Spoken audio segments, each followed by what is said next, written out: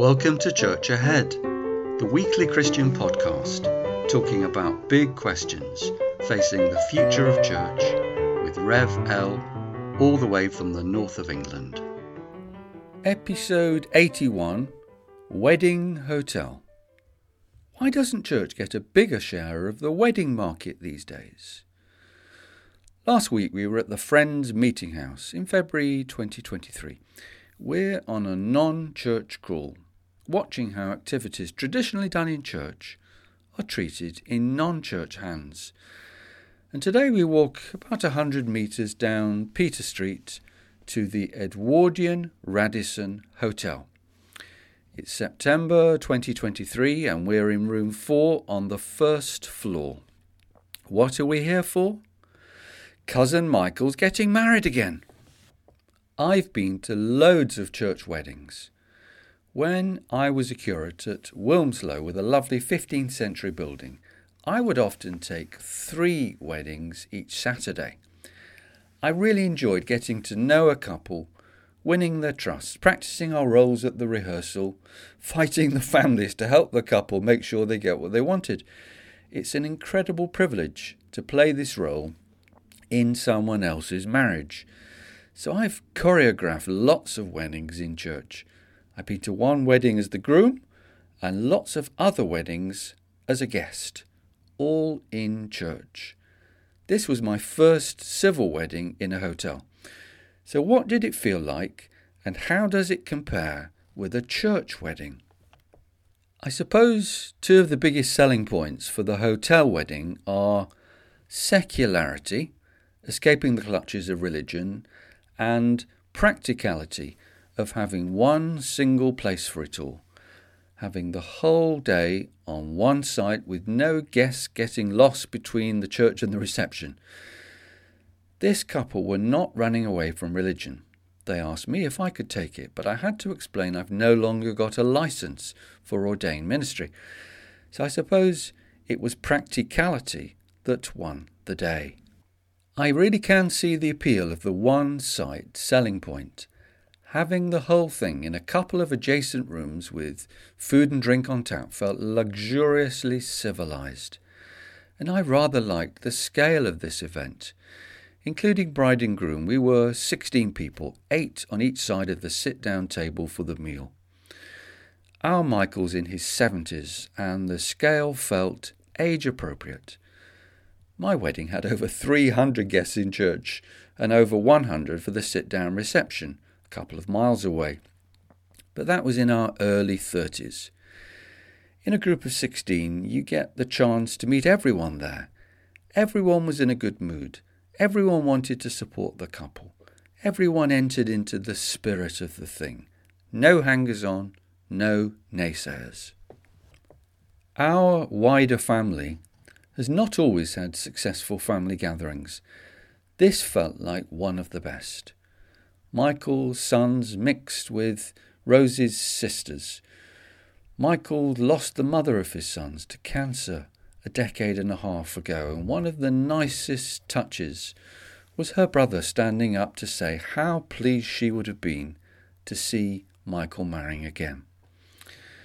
The highlight for me was meeting the groom's old friend who'd been to my school 15 years before me. We just had so much in common. After 3 or 4 hours, we really felt like a group of people who'd known each other forever and were now united in our commitment to support Michael and Rosie. Many big weddings start with the swing and then the mood deteriorates. Here the atmosphere built nicely over the duration, and at the end I don't think anyone wanted to rush away. As a family party, it was a great success, and I think the scale and the one-site setting were both conducive to this. So what about the actual wedding ceremony? My guess is that this wedding was relatively traditional, a gentle introduction to someone like me not used to the world of wedding deregulation. 2 rows of seats in an arc facing a table with 2 registrars waiting for the bride to enter in her white wedding dress. But it didn't start well. I really felt for her. Beautiful as she was, I don't think she found this easy. Something went wrong with the music and she had to do the entrance again. Now, I've nothing against the slightly overweight Asian man and rough-sounding Mancunian woman who were our two council-provided registrars. They were kind, friendly in manner and administratively competent. I watched them carefully and befriended them afterwards to pick up a few trade secrets. They were doing 3 this day. But I couldn't help thinking that taking a wedding is far more than legal administration. I scrutinised the certificate they provided, which looked to me more like a car MOT than a fitting record for the most important legal arrangement of your life. Neither the words on the page nor their performance skills created any real sense of occasion.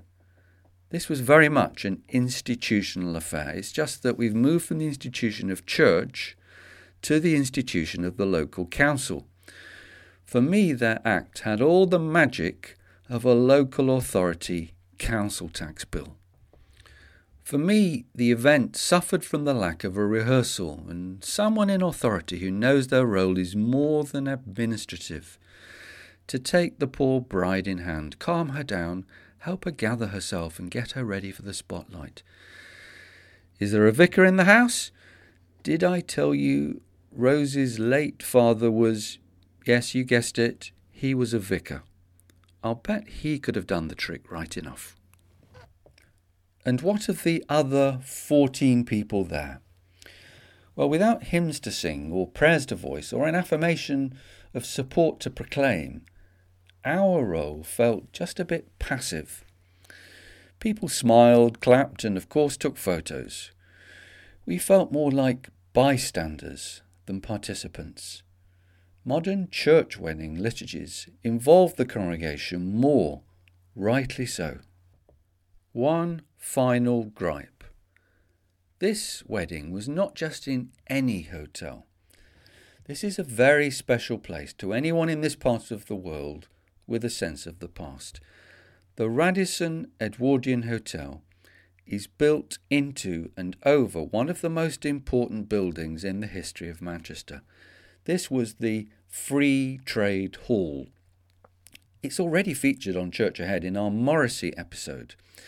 In 1966, this is where the audience cried out "Judas" to Bob Dylan, shifting from acoustic guitar to electric. In 1905, 2 young women were ejected from a Liberal Party conference meeting for asking one question too many about votes for women. So they went out into the street and they formed the Suffragettes. And that name, Free Trade Hall, famously the only building named after a principal, was the rallying base for the 19th century movement to stop rich farmers fixing the price of bread. Yes, the dreaded Corn Laws. One of the most important political battles of the Victorian era. And the successful fight was fought from here. This was the place where I saw an orchestra for the first time. This was where I saw Noddy Holder sing with Slade. Calm down, Revel. You're getting carried away now. All right then. But this is a very special place with an important backstory. And I suppose I was disappointed it was not referenced in any way during the wedding. Any ignorant southerners attending would have gone home none the wiser. I suppose many couples marrying in their village church will have a sense of the history of the place, especially the family history. Uncle Fred is buried here. Grandma's wedding was here. Matilda was christened in that font. The hotel does name some of its rooms after the building's heroes, and there is a memorial to the suffragettes in the entrance lobby. But in room 4's nice and comfortable but slightly anonymous 4-star interior furnishings, I felt as though we were anywhere rather than somewhere. There were some nice personal touches. The soundtrack for the meal was Rosie bell ringing, and an easel in the corner displayed some of Michael's Chinese calligraphy, with an uplifting explanation from the artist. Gazing through the net curtains over the rooftop of the old Central Station conference centre, I filled in my own view of family history. There may have been 16 people in the room, but for me there were 18 people present. The other two were, of course, Michael's mother and my own. They were very close sisters who each helped the other raise their son. Our mothers worked in the offices of textile factories within a few minutes' walk of that hotel. They worked in the rag trade and they loved clothes. Had they been with us, they could have spent 3 hours discussing each guest's outfit. If you find Church Ahead is obsessed with appearance, then you have Dot and B to thank for that. Now, Michael, where's your tie? Do I dare to tease my cousin in the voice of his mother about his naked neck? I'm sorry, but I know what they would have said. I think they would have appreciated the 4-star hotel comfort with nothing bedraggled, scuffed or worn looking. They had a Christian faith and a respect for church. But yes, I think they would have understood the attraction of a hotel wedding. So, what do I think of it? How does the hotel wedding compare with the church wedding? Where does it leave us as people pondering the future of church? What I saw in this wedding I found both reassuring and disturbing. My honest opinion is that the hotel wedding is nowhere near as good as the church wedding. Church weddings are more beautiful, meaningful, participative, more thought-provoking and more dramatic and more fun. I think the wedding is one of the church's finest products and we can be really proud of it. I support the move in many dioceses to hire a stand at wedding planning events to fly the flag and promote their offering. I say shout it from the church tower that we are in business for marriage and our weddings are the best. But I'm well aware not everyone agrees. In the first 20 years of this century, Church of England wedding numbers fell by a half.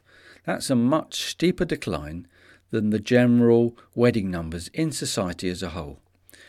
Given how good our weddings are, I find it hard not to see this as a deep and widespread rejection of church itself.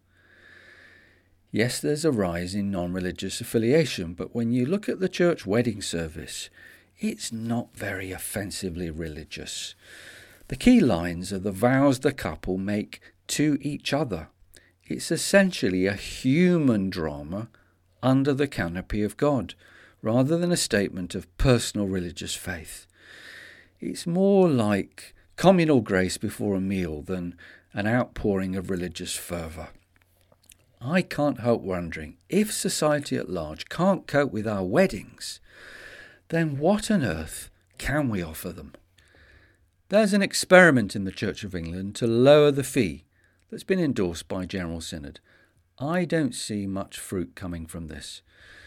Whilst our share of the wedding market has shrunk by half, the budgets of wedding couples have escalated. I think church weddings are fantastic value for money.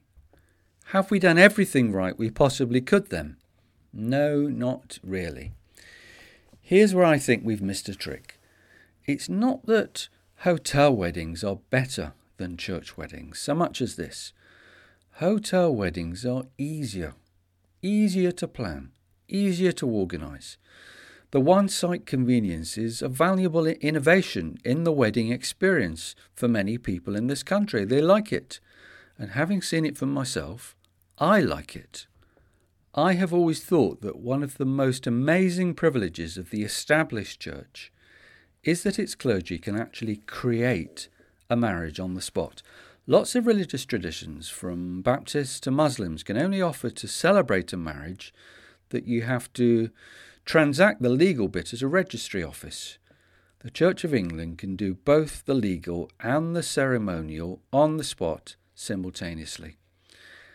I sense the Church of England has taken this for granted and been a bit slow to see the next logistical gap opening up in its own model in an age where couples can now get the whole thing in a hotel or a country house or lots of other places.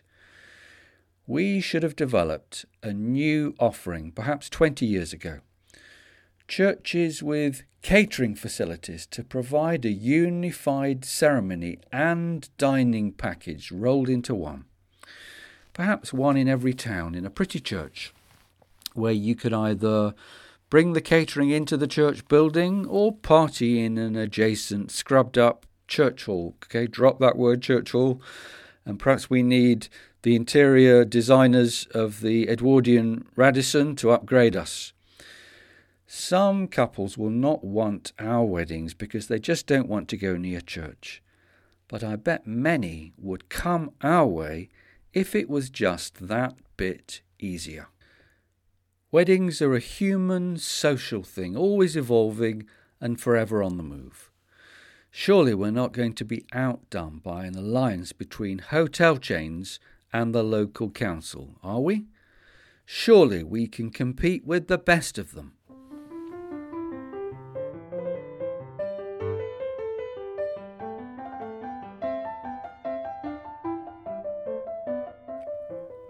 Thank you for listening to episode 81. Next week we come to the end of our 3-week non-church crawl. Are we in the company of the cleverest, most learned society in town, or are we in a church home group?